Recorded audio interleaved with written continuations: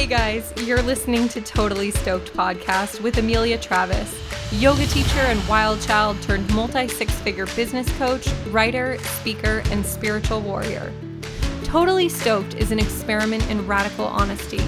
On this show, there's only two rules: show up and tell the truth. Each week, we share uncensored, truth-telling, shame-busting conversations with thought leaders, entrepreneurs, visionaries, and modern-day mystics, revealing their rise to thrive stories, current challenges, and sharing their most powerful tools for awakening, growth, and well-being. This is your place to let down your guard, open your heart, and remember that being human is a crazy, wild ride, but you don't have to do it alone. So buckle up, baby, because we're heading full speed ahead to radical self-love and a totally stoked life. Are you ready? Let's dive in. Welcome back, you guys, to another episode of Totally Stoked Podcast with your host, Amelia Travis. I could not be more stoked about this episode today because we are sitting down with a woman who is a pioneer in exploring the intersection of spirituality and sexuality. She's doing incredible work around helping women heal their own gaze and view themselves with eyes of love and flying against the face of what our culture teaches us to do, which is to grow up steeped in self-loathing, in body dysmorphia, and in a constant cycle of guilt and shame. And she's breaking these old paradigms and shattering our ideas about what it means to be a woman in this modern day and age and what it means to be a spiritual woman. And I'm just over the moon to sit down with this powerhouse, Morgan Day Cecil. Welcome to the show. Wow, Amelia, thank you so much for that introduction. That was Truly amazing. my pleasure. So I know some of our listeners may not be familiar with you. And first of all, let me just say, at Morgan Day Cecil on Instagram, go follow. You're not going to regret it. But this topic that you work with, self-image, how we heal our own gaze, feminine wholeness, spirituality and sexuality. These are kind of, I feel like, new topics for many women. And we come to the curiosity around these things everybody comes to it at a different time, right? But hopefully, for the love of God, hopefully most women will come to this place at some point in their life where they realize, man, I'm really tired of hating myself. And I'm really tired of believing that I'm broken, that I'm not good enough, that I'm missing something. And I get chills as I say that because I feel like it is so universal. Like in all of the work that I do with women, and probably in all of the work that you do with women, there's this common thread of women arriving in, I'm not enough, others know better, I'm broken. And we're conditioned into it. We're conditioned into it from a theological perspective with Western Christianity. We're conditioned into it from a pop culture perspective with, media representations of women that are false and that are a completely arbitrary ideal. And like everything is literally a conglomerate of like this model's head and this model's body and Photoshop. And like, it's just crazy. So I would love to hear, like, how did you arrive to a place where you're doing work around feminine wholeness? And I realize that's a big question. So Yeah. can you just share with us a little bit about who you are and how did you get here? I would love to. Thank you. And yes, it is such a big question. And the first thing I'll just say is that I freaking love the mess of being human. It is so messy to be a human being and a woman, especially, just like, because so much has been in the dark and we haven't been allowed to ask these questions or even to go there in ourselves. And so right now we're living in such a powerful time where we're just exploding with questions and curiosity, and the mess is getting bigger, and it's just so beautiful and so hard sometimes. So I just want to say, like, for everyone listening, like, bring the mess, bring all of you here, like, bring it all, like darkness and light, because it's beautiful. And for me, that's where it began, like from an early age, just like recognizing that there are these like really big things inside of me that I don't know what to do with. And there doesn't seem to be a mirror in the world to reflect back to me, like where to go as a woman, what to do with this energy, what to do with this sadness, what to do with this suffering, what to do with this joy. And so I've been asking the question for a long, long time, like, who am I? Who am I? Who am I? And also desiring freedom. Also desiring freedom. And I'll say, like, a lot of young girls, like, there was a sense of freedom when I was out in nature, when I was playing outside, or I was playing and dancing in my room, or if I was just like in a safe place, I got to touch that joy and that freedom. But for me and my story, like, as soon as I went back into like the family dynamics, or just some weird dysfunction out there, I would always shut down. And I had this experience of almost two different lives. Like, there was a life of joy and delight, and there was this life of darkness and shutdown and self-doubt. And then there was the life of like total belief. And so I was felt so divided from such an early age, and I didn't know what to do with it. And of course I didn't have the language around it, but there was also something to do with sexuality and spirituality in that. And like this energy, this life force within me, and part of it was welcome and part of it was shunned, and what to do with all of that. And then the real split, you know, and there, I think about this a lot. There's a traumatic event in a woman's life, or maybe it's just that death by 1,000 cuts. And so I experienced both the like the shaming eyebrow from like disapproving adults, mother, you know, just authority figures that just couldn't see me, and so shame me. And then also a traumatic event that happened when I was 15, where I was raped. And I was raped in the context of, it was 2 Christian boys that raped me.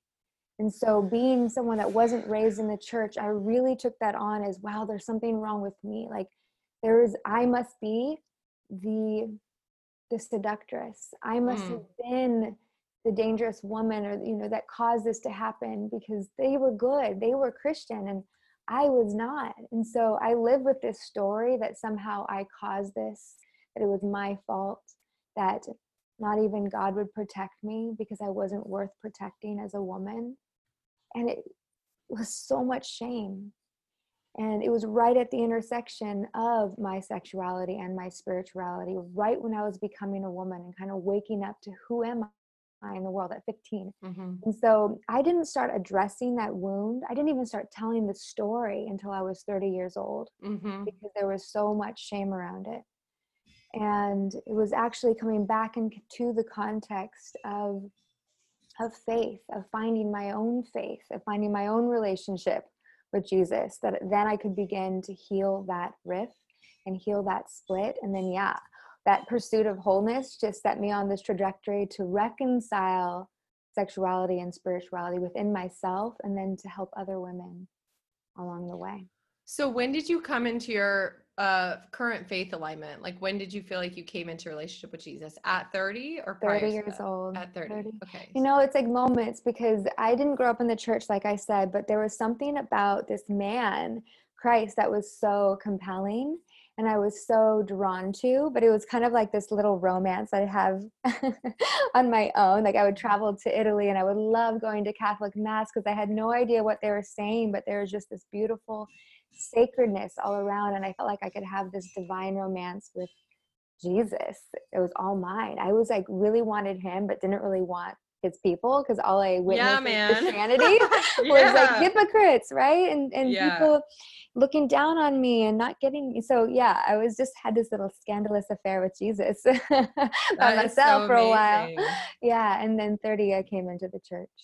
Yeah, you know, Gandhi said something to the effect of, I really like your Jesus, but I do not like Christians. They're so unlike your Christ. Yeah. And I feel like that, unfortunately, is often true. I also didn't grow up in the church. I also didn't come into a relationship. I was a little younger than you. I was 22. And Jesus was kind of like, Christianity and Jesus were kind of the only spiritual avenues that were like off the table for me. Growing up, I was like, let me study Wicca and Hinduism and Buddhism and read the Tao Te Ching, and like everything else was fair game. But I was like, not that one, because it's too judgmental, it's too parochial, it's too it's too patriarchal, like all of it. I was just Yeah, like, it's totally. bullshit.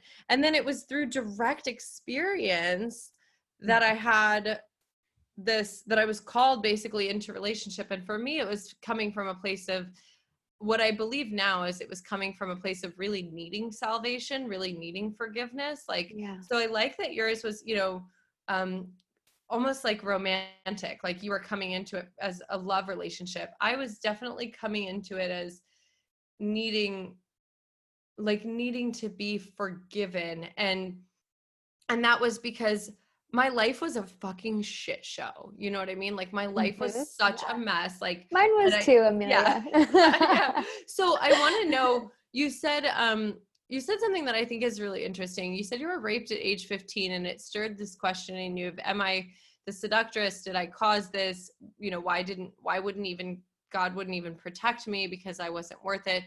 And you didn't start addressing the wound or telling the story for 15 years.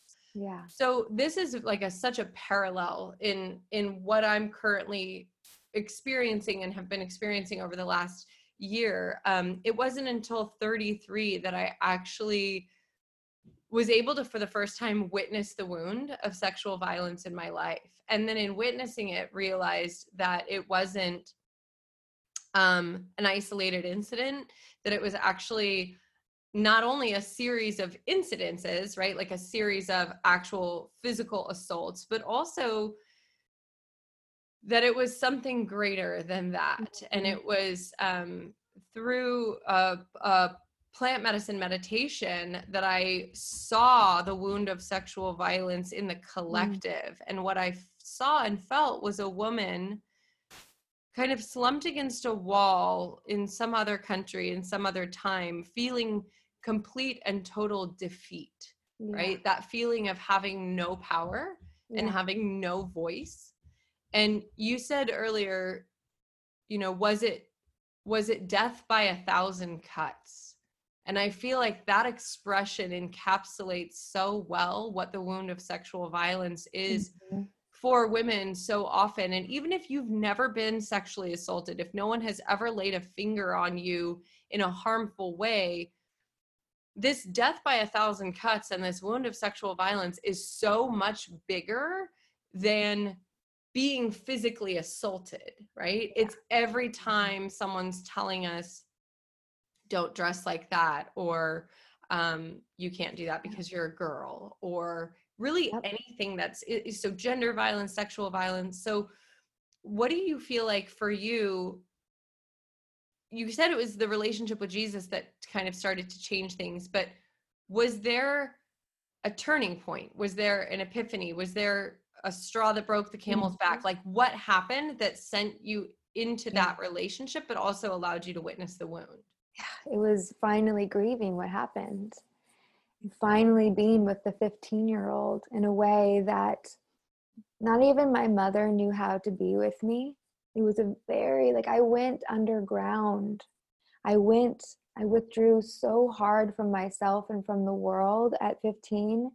And so learning how to grieve what happened and to really weep tears and allow people to weep for me. Like it was so uncomfortable to tell the story and to be, to have someone mirror back to me how horrible what happened to me was. Because it was like I got through it by putting up the armor and just saying, you know what, shit happens to everybody. You know, you just move on. So I needed to really slow down and go back to that girl.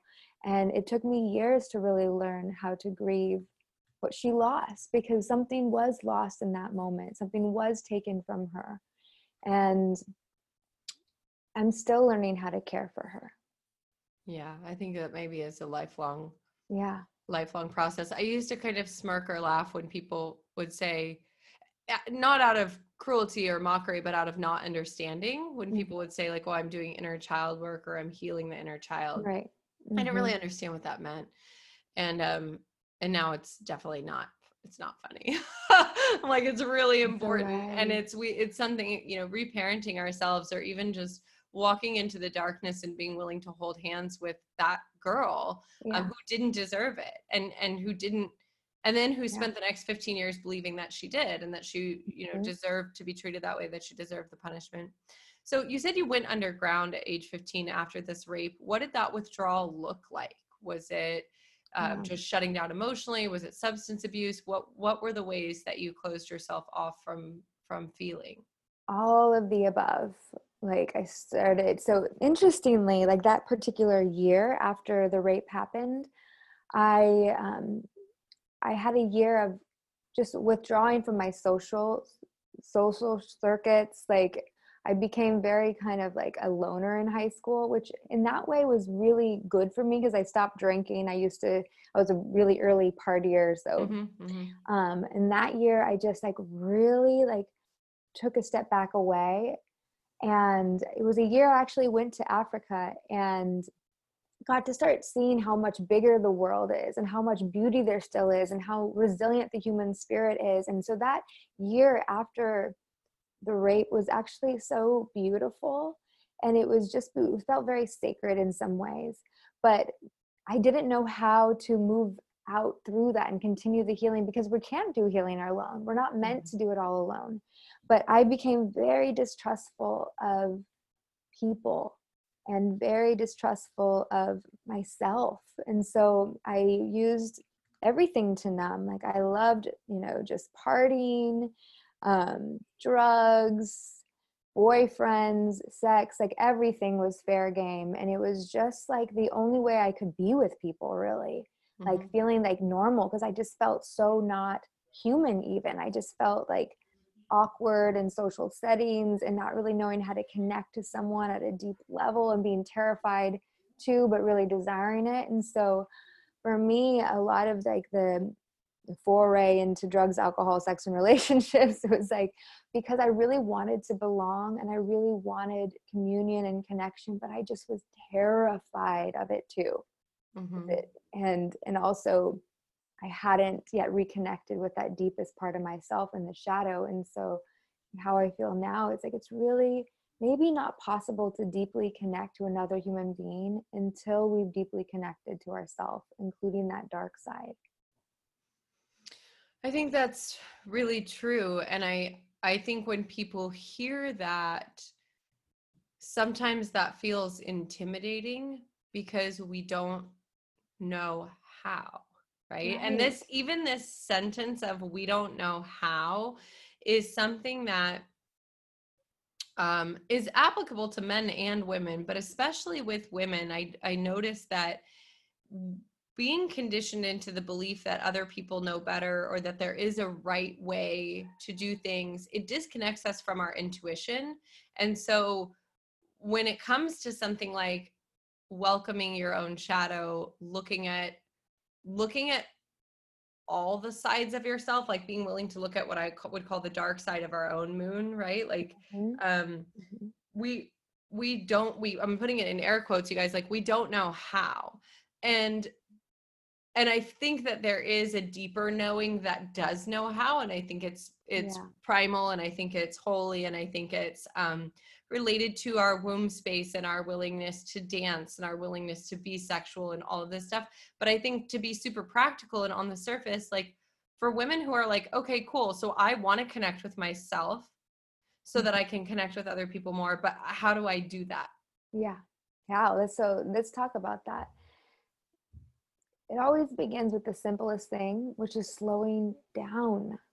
We have to slow down. We have to disconnect from digital worlds, screen time, our phone, and literally spend time, maybe longer than feels like productive even, in solitude, out in nature, like just being human again. Like, and it's so cliche, but there's so much value to it, and we don't really get it until we step into it and really commit to like, I'm going to dedicate this amount of time every day or every week to unplugging, to just be sitting in the dark if I have to sitting in a bath, like the womb again, like the warm water in a dark bathroom, and just being with the dark and in the visceral, the physical, going on moonwalks, literally doing something so the mirror, our outside world, helps us connect to the inside world. Because part of what hurts so bad, at least for me, is my inside world didn't match anything I saw in the outside world. And so therefore I thought I was bad, I was wrong. So part of that healing of returning to ourself is to slow down enough to know how we're feeling. And it's going to take a while to know how we're feeling, because for me at least, man, it was hard to name feelings. It was all a blur. It was all numb. But to just continue to go back to the quiet places, to unplugging, to slowing down, to the dark, to the candlelight, and to keep asking body, to keep being present for body and breathing with her. And then something breaks eventually, and it's a beautiful breaking open. And then that's okay. Now it's just, we go into grieving. Mm-hmm. We go into grieving. And it's like one of those things, and I think maybe we've all experienced those cries where it hurts so bad, it hurts so good. Mm-hmm. You know, you just cry so hard, it finally, it feels good in a way, because it's so honest. And so backing up, practically speaking, number one is just getting so real about, yeah, I need time. I need to slow down. I need to give myself 20 minutes in the morning. And really evaluate our relationships with our phone. Mm-hmm. Like, it's no joke. Mm-hmm. I just spent 9 days out in the wilderness, 10 days out in the high desert, 3 of which were all alone. No food, no shelter, just me and nature. And I was terrified. But I met myself there, and I got to see this beautiful mirror around me in the natural world that began to heal something. And I can't even really speak to it because it's still so fresh. Mm-hmm. But we've lost touch with the world, the natural world being our mirror. And when we lose touch with that, we lose touch with ourselves. And so there is sacredness in all things. And again, all living things, we can see that, right? Like, we can see the sacredness in a beautiful flower, or the moon and the stars and all of that. But there's also sacredness in the scat, in the dirt, in the dead things too. And when you're out there in the wild and you can begin to be with it all, and it's all okay, suddenly, it's safe to go to those places when you're within yourself, the dead places within yourself. Wow, so, Morgan.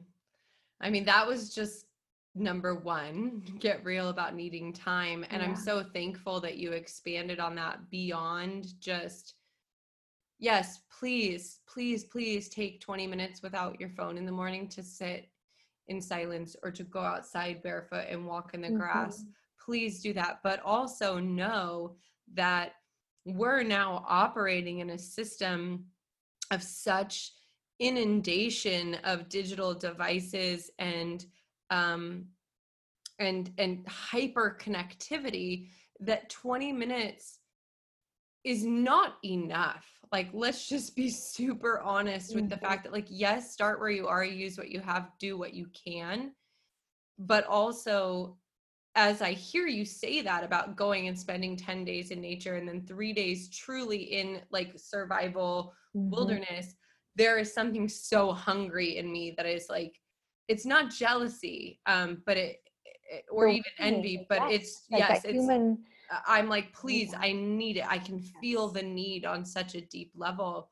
And I know that we all need it. And I feel like even in our search to slow down or to reconnect with ourselves, we're often doing that through what I would call the masculine dynamic, or this trajectory of like, what can I do to connect to myself, instead of how can I be to connect to myself, right? Yes. And so like, and this is always how I've been, like, I want the fast track, right? I'm like, give me the breath work, give me the psychedelics, give me the pranayama. Like, where can I go? Where is the retreat center? What is the thing I can do to find myself? And what I'm hearing in you is like, that's beautiful that you have that wanting is the first, but where you're really going to find yourself is in the slowing down and in the darkness and in the being, in this state of receiving, which is allowing yourself to be present with all of it, right? The living and the dead, the light and the darkness, your own beauty and ugliness, and letting it teach you. Yeah, so much harder. And I'm only here because I did all the things, Amelia. Like I did all the Tantra. I did all the trainings. I did as much as I could. I signed up for all the things, the workshops. I love learning. And then it was like this like tipping point that it was like, okay, now go be with it all. Now let's integrate it all. And truly the greatest mirror we have is the natural world. Like it's all right there. We are natural and we forgot that. And like the way that we live our life right now is so unnatural and we take it for granted. Like this is just the way things are. But no, it's very, very recent that we interact like we do. And if we don't feel quite human, it's because this is not how human beings are meant to do it. We're meant to be with each other. We're meant to be a lot slower. We're meant to be with the cycles in nature, the cycles of one day, and actually to be with, like to abide, like that ability, that verb to abide, like to sit with something, like is a lost art in a lot of ways. And for me, it was a lost art. It was so much easier and it got me way more excited to think about traveling somewhere and signing up for a course and learning more information and getting another certification under my belt. Like that was exciting. And it was way, way harder to go into myself and to just be with it.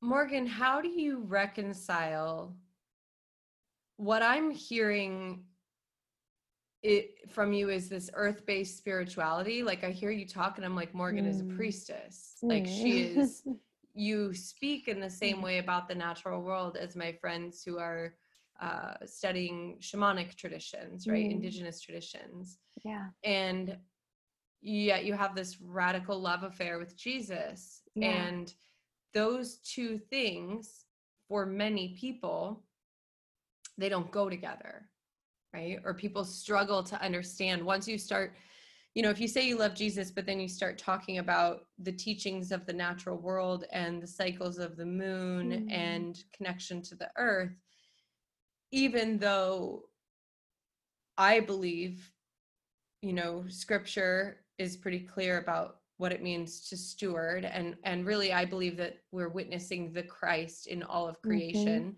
but that is considered heretical. How do you identify as being a follower of Christ and teach on the sacred feminine and teach about sexuality and teach about things that are so taboo in much of the church?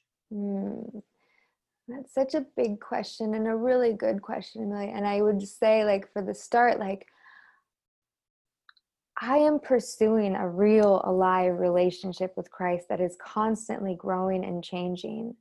Like, I am learning as I go, and I definitely don't have it all figured out. But what I want most is authenticity and freedom. And I remember, like, being 30 years old and reading scripture for the first time and reading in John where Jesus says, I came to give life and life to the full. And I was like, what? He's offering us life and life to the full. Where are all the people? Like, I thought all you said yes to this. All you Christians said yes to this. Why aren't you living life to the full? Go, girl. So, like, I was like, okay, if I'm going to sign up for this, because like, if I'm going to turn my back against like the way I was raised and like literally become a child of God with you, I'm going to believe what he says. And for me, like, what is a creator if he's not a part of the creation? Like, that doesn't make any sense to me. And so for me, there's no divide. When I am loving and being with like the natural world, I am loving and being with Christ. Like, it is never a divide for me. And so the creator is right there with me. And I will say, like, there is something really special about having this personal relationship with Jesus that I am personally really grateful for, because when I was out there on the land, and I do feel the sacredness in all things, there is still something really comforting about being able to pray specifically to Christ and to Jesus and to feel that particular energy and that presence with me. Like, so, I don't know if everyone needs it. I know for sure everyone doesn't want it, but I am personally in need of it. And I personally desire it. So like, I love walking the land and being naked and being barefoot and feeling the presence of Christ go with me. I don't know. Thank you for that. It's so meaningful to me because I have felt so alone for so long in the way that I operate, right? I believe that Jesus consistently taught a principle of non-duality. I believe when he said, I and my Father are one, he meant that. Yes. I believe when he said, greater things than these you will do, he meant that.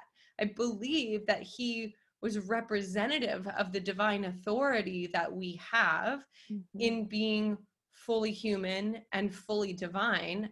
And even just recently, after a particularly potent breathwork session, I had a vision of myself, and my intention for this session was around authority. It was around reclaiming or understanding my spiritual authority as a healer, to be able to facilitate healing in myself and also in others. Yeah. And I was a little bit conflicted around kind of just, who am I to do that? Or, even though scripturally we have this authority, and he says greater things than these you will do when he's talking about healing.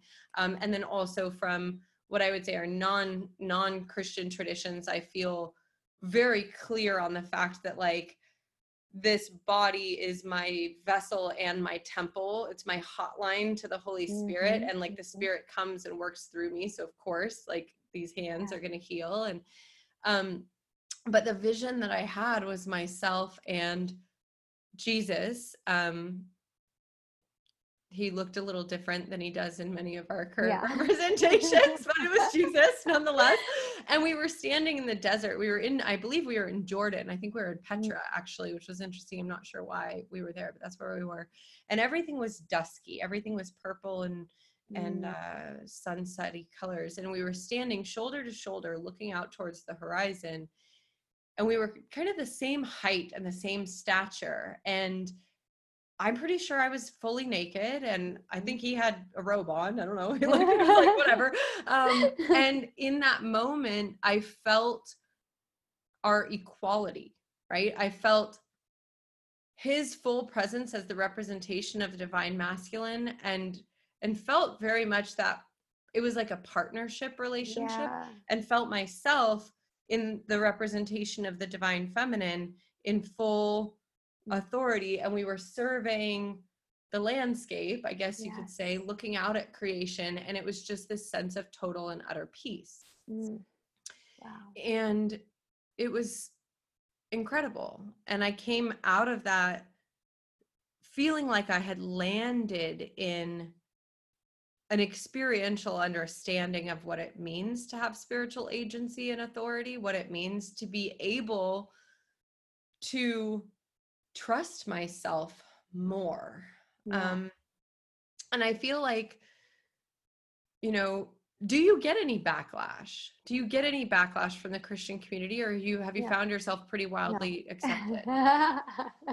Is that funny? That's good, huh? Oh, no, yeah, no. But you know what? The Spirit gave me these words, and I really meditate on them. Is when I was in that place of really worrying, like, what people think about me, and am I doing this wrong? And oh my gosh, because I was getting the emails like, you are leading people astray, you're a dangerous woman, ... Oh girl, I've heard that. Yeah. Yes. And I take this seriously. I take my work, my desire to help others, really seriously. So I was praying, oh my gosh, like, how do I sit with all this? And the words that came from the Spirit is seek to serve, not to be understood. Seek to serve, not to be understood. Because any one of us could spend our entire resources, all of our energy, trying to explain and trying to be understood, where those people don't want to understand. They may not be at a place where it's even like that. So where are we investing our resources? Where am I putting my heart and my energy? And there was a choice. I could become like someone who's really wanting to be planted inside a particular version of Christianity, evangelical Christians, the loudest people in the room, and try to win them over to my side. But I don't think they're wanting to be, I don't feel like my mission is to win anybody over or to convince anyone of anything. I just want to help women feel more whole, because I believe deeply that we are whole. We're just missing the experience of it. And so I decided to invest all my energy and resources into the people who just resonate, because we do have this energy that goes out into the world, and it's going to attract people that we're meant to walk with. And I feel led all the time by the Spirit. And every single time I lead a retreat, the women that are there are the exact right women that are meant to be there. And I trust so much that in faith, the Holy Spirit is doing this weaving together. Mm-hmm. So I get the backlash and I get the emails, but less and less, because my energy isn't to them. I'm not there to serve them. I'm not their leader. I'm not trying to be a pastor. Mm-hmm. I'm just here growing as a woman, as a wife, as a mother, and leading the women that are feeling resonant with me back to their own wholeness, back to their own wisdom. It all belongs. Do you find that you give yourself a lot of freedom and permission you said you studied Tantra before you studied Christian theology. Is that correct? No, about both and same at the time. It's funny because I actually really resonate with your story, Amelia. Like when I was like early 20s and late teens, like I was really interested in this idea of God, but I wasn't going to go through Christianity to get him, and I had my little love affair with Jesus, but like I was going to pursue a different path. And so when I was studying abroad in Australia, I learned how to meditate with this group who had an Indian guru. And I tease people sometimes, I love teasing Christians on this, and I tell them that it was an Indian guru who led me to Jesus in a lot of ways, because he taught me how to meditate. Mm-hmm. He taught me how to see with my inner eye.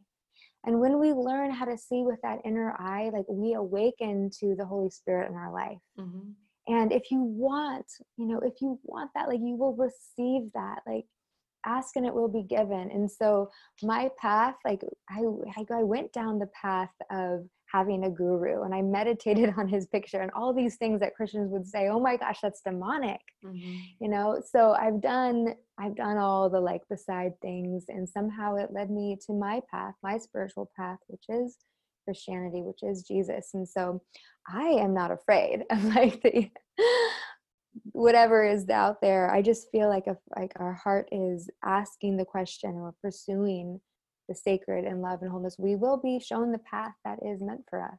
Mm-hmm. I love that you don't identify yourself as evangelical, because I feel the same way. And I tried really hard to fit into the box of evangelical Christianity mm-hmm. for a little while, mm-hmm. but I kept getting stuck on certain things mm-hmm. that just didn't. It was like there would be so much that would work for me, and then there were pieces that wouldn't. One of the pieces that didn't work is the ways in which scripture is weaponized against people, against mm-hmm. certain populations, against women, right? And even the blame. I mean, I talked to people who are raised in the Catholic Church. Just this last weekend, I was leading a women's surf and yoga retreat, and quite a few of the women who came were raised Catholic. And they were talking about being taught about menstruation when they were in, whatever age, middle school or, prepubescent. And they were taught that, this is the curse of being a woman, because women were, responsible for original sin, that we would be cursed with menstruation and pain. And that's all they were taught. That's literally, that was like, this is why you have a period. Mm. And it's hard for me today to identify as a Christian. I don't like the word, first mm-hmm. of all, because it initially was, not first of all, but in part, the word Christian was initially a slur. It was a pejorative, much like the N-word is mm-hmm. today. And it was derogatory, and it was used to mock the people who were following this man. So I feel like there's still some of that energy in it, but also just the connotation that it carries. When people hear it and they immediately identify with, that means mm-hmm. you are homophobic, or that means mm-hmm. that you, mm-hmm. are complicit in the oppression of women, or that means that you are, involved in this infrastructure of kind of conservative Christianity meets capitalism that's like in many ways is very political in our country. Yeah. So do you bother defending or explaining your position as a Christian? And I feel like in the last question I asked you, it was kind of like, not really anymore. You just trust that the right people come. I do see myself like as subversive, and I like that. Like, it's kind of like, ooh, yeah, I'm subversive in the way that Jesus was subversive. And so when I was struggling for a while, like, I just remembered, like, no, like, this is subversive work. And so I have gone back and forth, Amelia, like, just, am I a Christian? Should I even bother like owning that? Like, what does it mean to own that? Like, because everything you express, I feel the same. Like, I don't have the same doctrine as what is like Christianity in America, but like I've traveled a lot, and I love traveling, and I'm always reminded that it's so much bigger than what the picture that we're getting. And actually, like, strangely, and I can't explain it, so it's not something we can really go deeply into, but I'm being led to the Catholic Church, despite all of its, patriarchy, and despite, and just, there's so many like mystery. I don't know why I'm being led to it, but I am, and I'm just following the breadcrumbs, like I've always followed the breadcrumbs. And what is really clear to me, that no matter what I call myself, I am here to be a part of reinstilling the divine feminine inside this Christian mission, not by doctrine or by dogma, but by my presence. Girl, preach. I'll come to this church. Take it. Catholic, the word Catholic means universal. Exactly. And if you listen to teachers like Richard Rohr, there are people out there who are, Richard Rohr is still an active Catholic priest, which gives me so much hope. I know, me too. I'm like, praise the Lord, that's amazing. Yes. And I do feel like I'm with you in the fact that, like, all party lines aside, political, religious, whatever, there are all of these people, almost 10 billion now on this planet, and most of them are seeking, right? We're all looking to understand, why are we here? What does it mean to be human? What is my purpose in this life? And when I get distracted or frustrated or start spinning out into all of those questions about, theology and doctrine and defining ourselves with labels, I really love to just return to Jesus's teaching of like, love God, love people. Yes. And I'm like, okay, I can do that. That part I can do. I can love God. I can love people. Right. It's so simple. Yeah. And it's like, if I can do that, then, I try to live my entire life by show up, tell the truth, and love people. And love God is kind of the unspoken in that, because my heart can't help but love God constantly. Yes. And you said something before that is so true for me as well, that even as I started delving into the sacred feminine and divine feminine and more earth-based spirituality and understanding the natural world as this not just representation or mirror of, but embodiment of God, God's self, right? In all of it. And that God is present, like, beyond all names and forms, but also in all names and forms. As I've been in that walk, my heart and my mind still pray involuntarily all the time to Jesus. And so I'm like, well, this is just what it is then, you know what I mean? And I feel like he's the most patient, loving, supportive. I feel like there's so many times that we're sitting and we're having the conversation that we're having right now, and I feel like the Jesus presence is sitting there, like, nodding, like he's like nodding, and occasionally like fist bumping, you know what I mean? Or he's like, like a little raise the roof from Jesus over there, like he's like so into it. So I want to get into sexuality, because this is a big part of what you share on and teach on. You have your sexy selfies, which, if you go follow her Instagram at Morgan Day Cecil, you'll see just beautiful artwork, beautiful representation of the feminine through our bodies. And earlier you said something like almost personalizing body. You said body knows she this, right? And so you have this personhood of your body.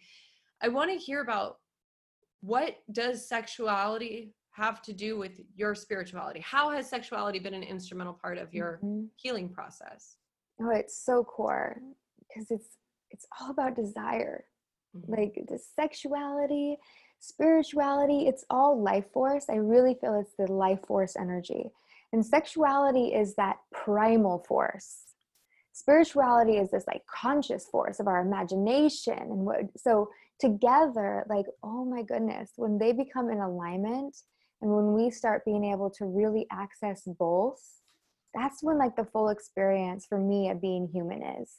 And so that desire piece, like, and desire, that primal desire for whatever it is that we're after, whether it's food, like after going 3.5 days of fasting, like I was very aware of my desires and my longings. But what's interesting is that, yes, I was hungry for food, but what I desired most of all was communion.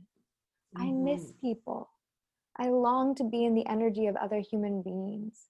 And so like this primal desire is not disconnected from our spiritual desires for each other, for something bigger, something greater. And so to stop dividing the two, like for me, like the teaching is really simple, and we can get into like the erotic of sexuality and all of the fun of that. But like at the end, like just the beginning or the end, it's just so simple. It's life force, it's love, it's desire.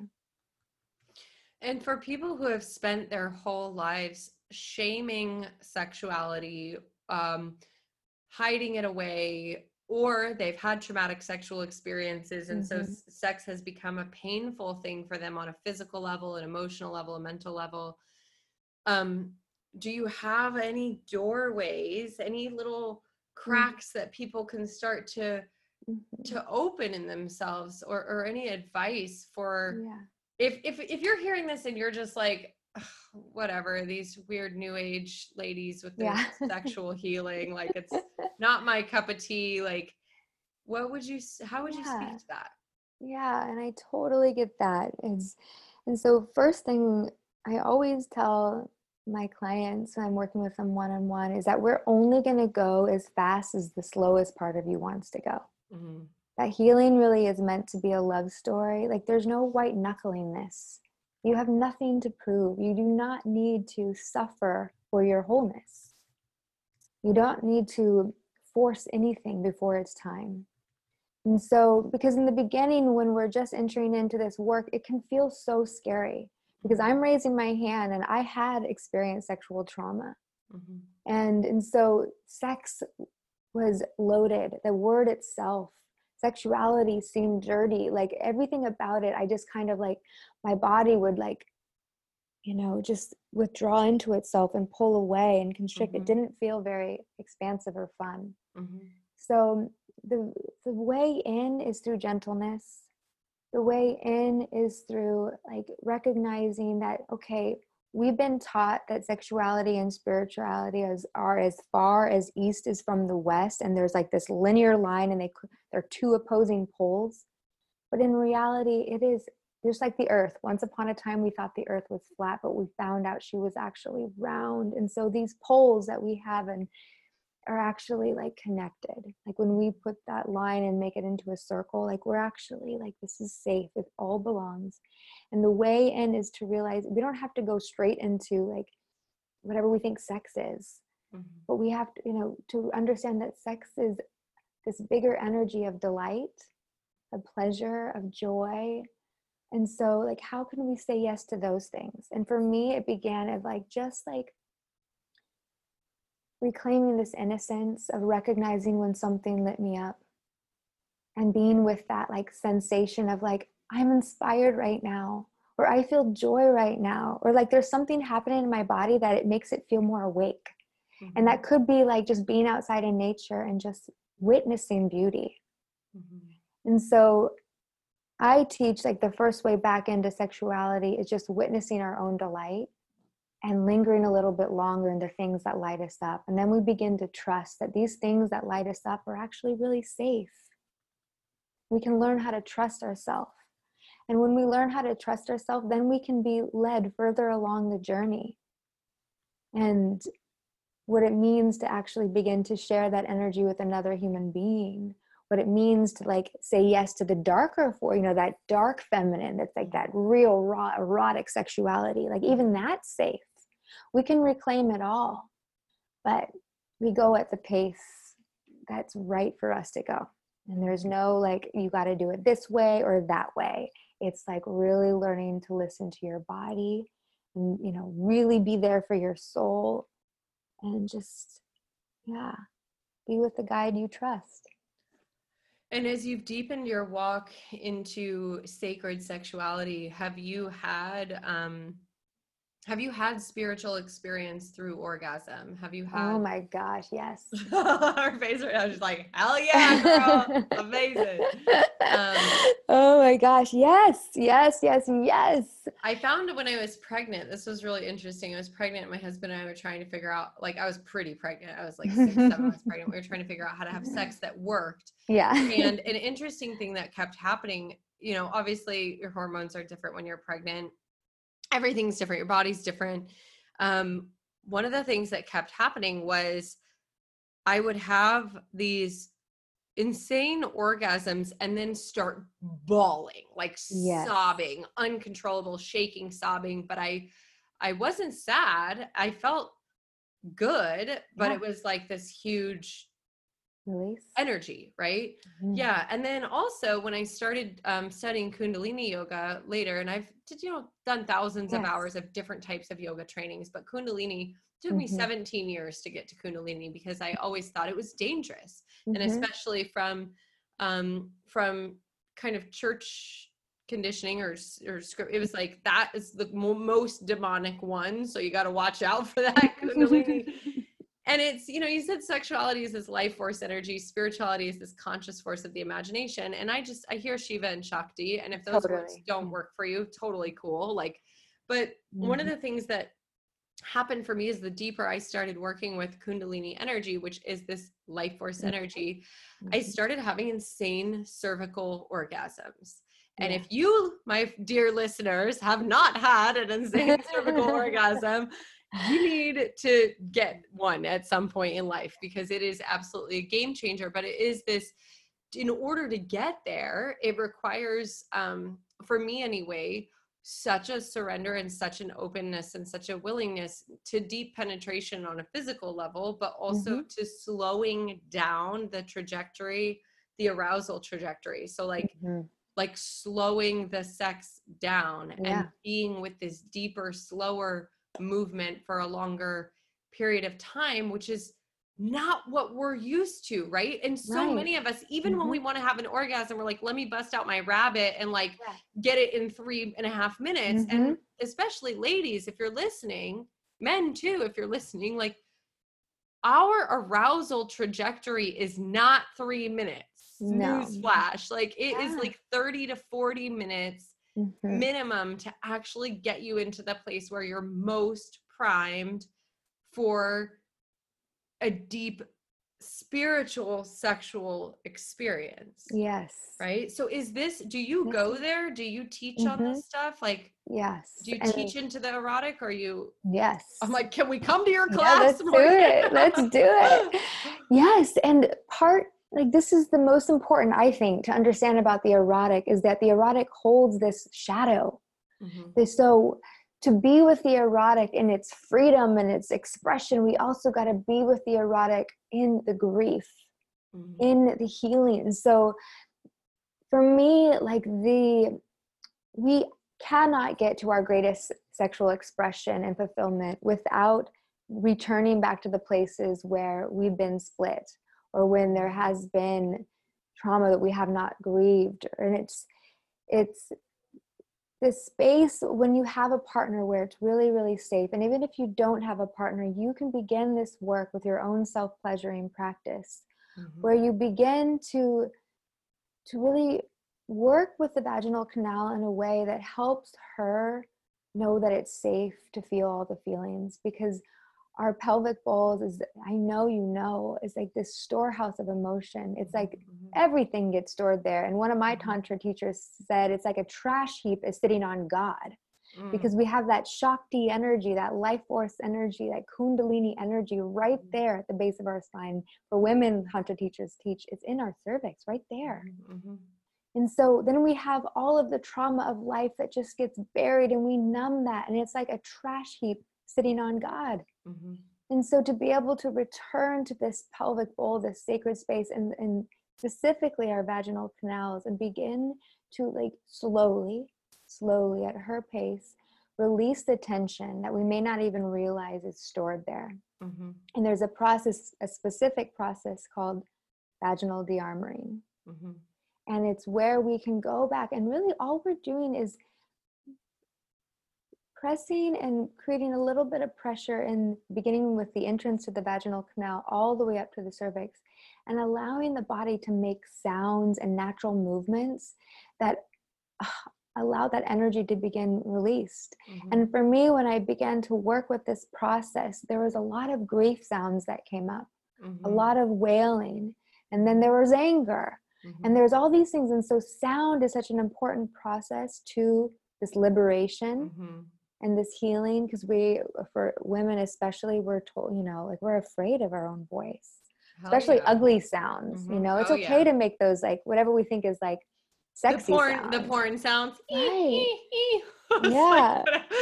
Right. Yeah. But like, just and like totally really fine if that's sounds. how your normal real orgasm sounds. Great. We celebrate that. Totally. But the full range is what for me has been the most healing. And same with for my sexuality. Like I love being the glamorous, like vixen, getting in the red lipstick and the bodysuit. And I love being like the wild woman, like just like the no makeup on, just dreads in her hair, kind of just like dirt in her fingernails. And for me, like all of these different expressions of a woman's sexuality, it all belongs.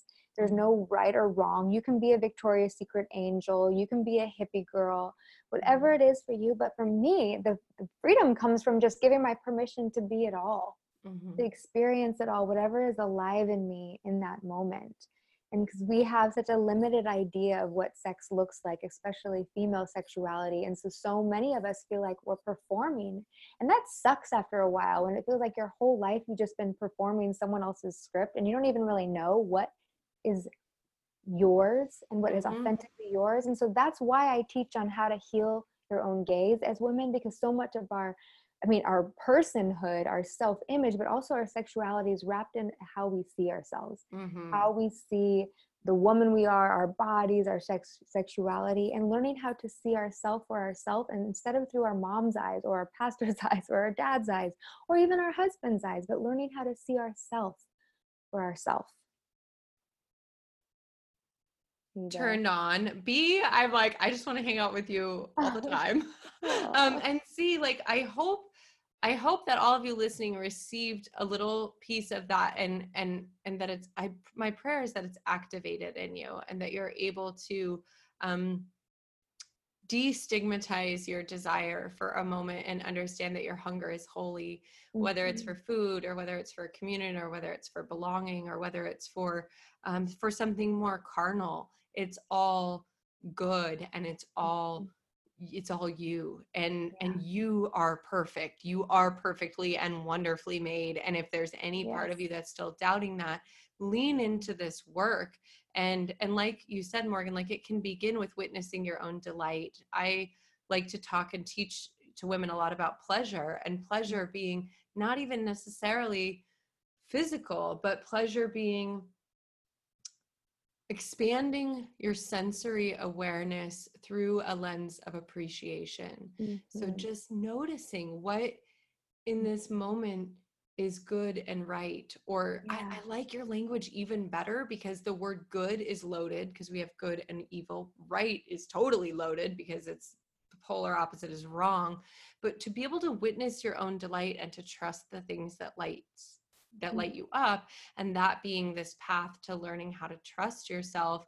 And I will say for sure 1,000% experientially, learning how to trust myself has been the biggest part of healing my sexual experience, and that I'm still very much in it. This is a process. And it's a beautiful process that we have the privilege to unfold over the course of our life. And so, you know, if you're listening and you've been disconnected from your body or disconnected from your sexuality, if this whole idea of even vaginal de-armoring sounds incredibly interesting and also terrifying at the same time, please connect with Morgan. Please go find her, because there are teachers out there. There are people who are just a few steps further down the path, and they've got their little lamp, and like you can come and they'll walk into the dark with you and help you light your own lamp from theirs, and you guys can go into it together. But there's so much beauty in that mystery, and I think that there's just, I mean, we could sit here for hours and talk about it, but unfortunately we don't have that time. So before we go, I would love to hear, is there a book that changed your life on these subjects, or something that you would recommend reading for any of our listeners? Can you give us a book club suggestion if you have one? I read so much. I love reading, and the ones that I feel like I've recommended to women and they're like, that was really important for me, thank you for recommending that. The classic, Come As You Are. That one, it must be on your reading list. I've never read that. Do you know the author? Goodness. I'll look it up. Emily Nagoski. And the Dance of the Dissonant Daughter for women learning. Yep. Mm-hmm. Also, like Tantric Jesus, I love that one. Or anything by Cynthia Bourgeault. Wisdom. My face right now is so excited, you guys. Yes. I'm like, Tantric Jesus. I can't find it. Okay. Yes, Ren Ho is the author of Tantric Jesus. And anything by Cynthia Bourgeault. So The Meaning of Mary Magdalene, if you're interested in this divine feminine, divine masculine, how it all fits together with Christianity. The Female Anatomy of Arousal is a really good encyclopedia, just like of our arousal networks as women. It's a really playful book, but it's also very, very instructional. So clitoral orgasms, all kind of orgasms, like just understanding your body and reclaiming like ownership of your body.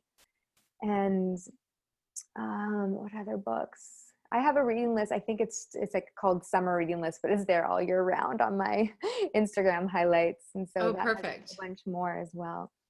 Yeah, I'll link these in the show notes. And if you had to give women, any listeners, if you had to give listeners just a piece of advice, the best advice you've received, or a few words of wisdom that they can chew on, what would you tell them?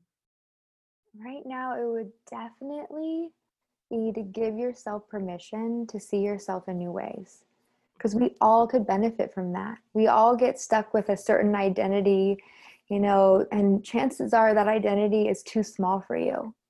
So just the permission you can give yourself by placing your hand over your heart and just saying out loud, I give myself permission to see myself in new ways, to see my sexuality in new ways, to see my spirituality in new ways, to see who I am as a woman in new ways.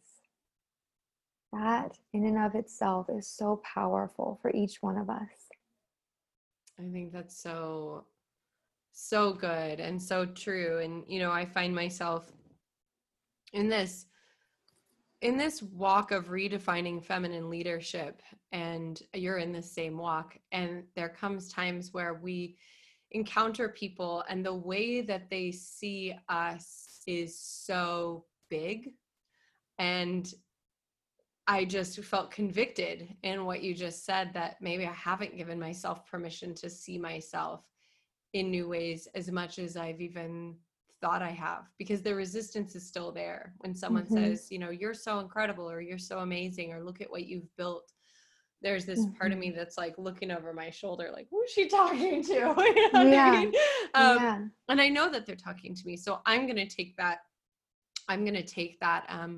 oath for myself and just tuck it in my back pocket and have that be part of my prayer going forward. So, sweet, incredible, powerful Morgan, where can people connect with you if they want more, if their desire is talking to them and they want more of the Morgan magic? Yes. Find me on Instagram. I do take regular digital Sabbaths, and so I practice what I preach, meaning I take time away just to be in nature, but I'm there for you there as well. My website, Morgan Day Cecil, and Sophia Retreats if you're interested in coming to Italy with me or to Australia in February. Also, the Heal Your Own Gaze, healyourowngaze.com is where you can go to get some resources and to be plugged in for the next program. I would love to have you in on this round this fall. We're going to be working together to reclaim innocence and to remember playfulness and to restore honor and to redeem pleasure and to resource our sacredness as women, all through this really fun tool of the sexy selfie. So such a radical idea that your sexuality and your spirituality could be fun, right? Yes. Like this could be, we could have a good time with this. We're gonna have soap, which I believe that it's like that's the divine feminine magic where there is so much power in being playful. Yes. So healyourowngaze.com, that program is just starting, so you're not too late to go check it out if you guys want to see what that's all about. At Morgan Day Cecil on Instagram, morgandayscecil.com, and go check out Sophia Retreats. I know I'm going to, so you might see me at a future one because I'm just I'm riding the Morgan train. Choo choo. That'd be so fun. Thank you guys so much. Thank you, Morgan, for being here. So fun, Amelia. Thank you so much. Such a joy. Yes. Yeah. We'll see you guys on the next episode. Great. Thank you guys so much for hanging out with me on another episode of Totally Stoked Podcast. If you love this episode, if it impacted you in some way, please grab a screenshot and share it right now to Instagram stories. Tag Stoked Yogi, #Totally Stoked Podcast. Each week, we'll grab one listener who shared and send you some Stoked Yogi swag. Also, if you love the show, please subscribe, share it with a friend, or head over to iTunes right now and leave us an honest review. Your support and feedback make this show possible. If you have ideas about how we can improve, please send them to podcast@stokedyogi.com. Until next time, you guys, keep showing up, loving people, telling the truth, and remember, keep living your life totally stoked.